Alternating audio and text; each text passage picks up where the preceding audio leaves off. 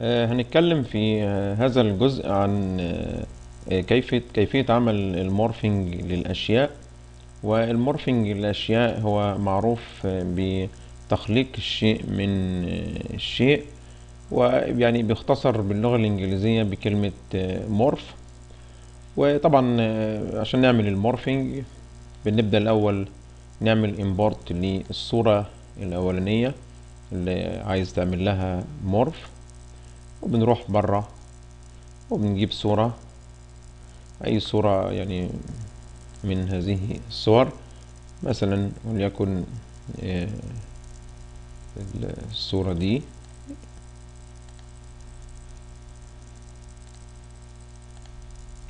بعد كده لازم أول ما الصورة تصل على الستيج لازم تعمل لها كنترول بي مرة واحدة بس علشان تعمل لها تفكيك أو تحولها إلى فيكتور شيب.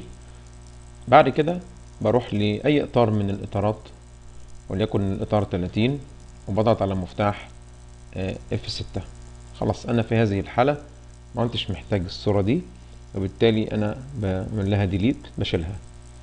وبنفس الطريقة أروح أجيب الصورة التانية، أقول له import stage، وبجيب الصورة التانية وليكن صورة البيرد أو صورة الكائن دوت. وبعدين برضو بنفس الطريقة أقول له كنترول بي، وكنترول بي هنا تعني إن أنا خلاص بعمل له تفكيك زي الصورة الأولانية عشان أحوله إلى يعني فيكتور شيب، بحيث إن أنا أقدر أطلعه أو أخلي الصورة تتخلق من الصورة الأخرى. برضو أروح لإطار تاني وليكن الإطار 60، وبقول له F6، وبجيب وبعمل ديليت لهذه الصورة. خلاص أنا ما كنتش محتاجها في حاجة، أقول له ديليت، واجيب الصورة اللي بعدها عن طريق import to stage، واجيب اي صورة من الصور الاخرى.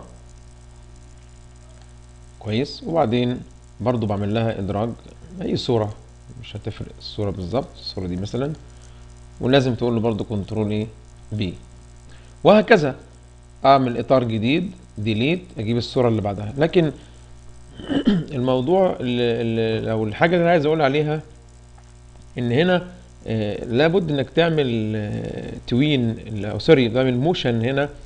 والموشن طبعا احنا خدنا قبل كده حاجه اسمها الموشن توين.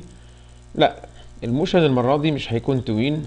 انا بفتح الخصائص، ومن الخصائص يقول لي التوين اللي انت عايز تعمله هنا عباره عن ايه.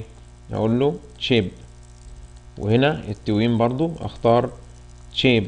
خلي بالكم احنا خدنا التوين قبل كده وهو كان عبارة عن الموشن توين اللي هي الحركة البينية. لا، التوين المرة دي هيكون عبارة عن شيب، وبجيبه منين؟ من نافذة الخصائص.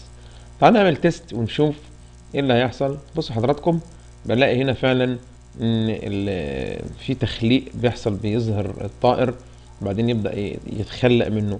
لو انت عايز تكون العرض المسافة بتاعته اكبر، طبعا احنا عارفين ان F5 بتعمل استطالة للإطارات. نحفظ الكلام ده كويس قوي.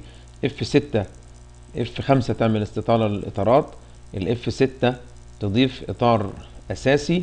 عندنا F8 عشان نحول الشكل إلى كائن.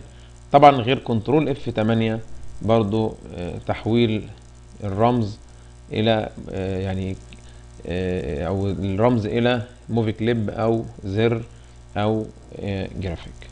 نعمل تيست تاني كده نشوف ايه اللي هيحصل. ده المسافة بتبدأ تطول بقى، شايفين حضراتكم يبدأ يطول العرض مرة تانية.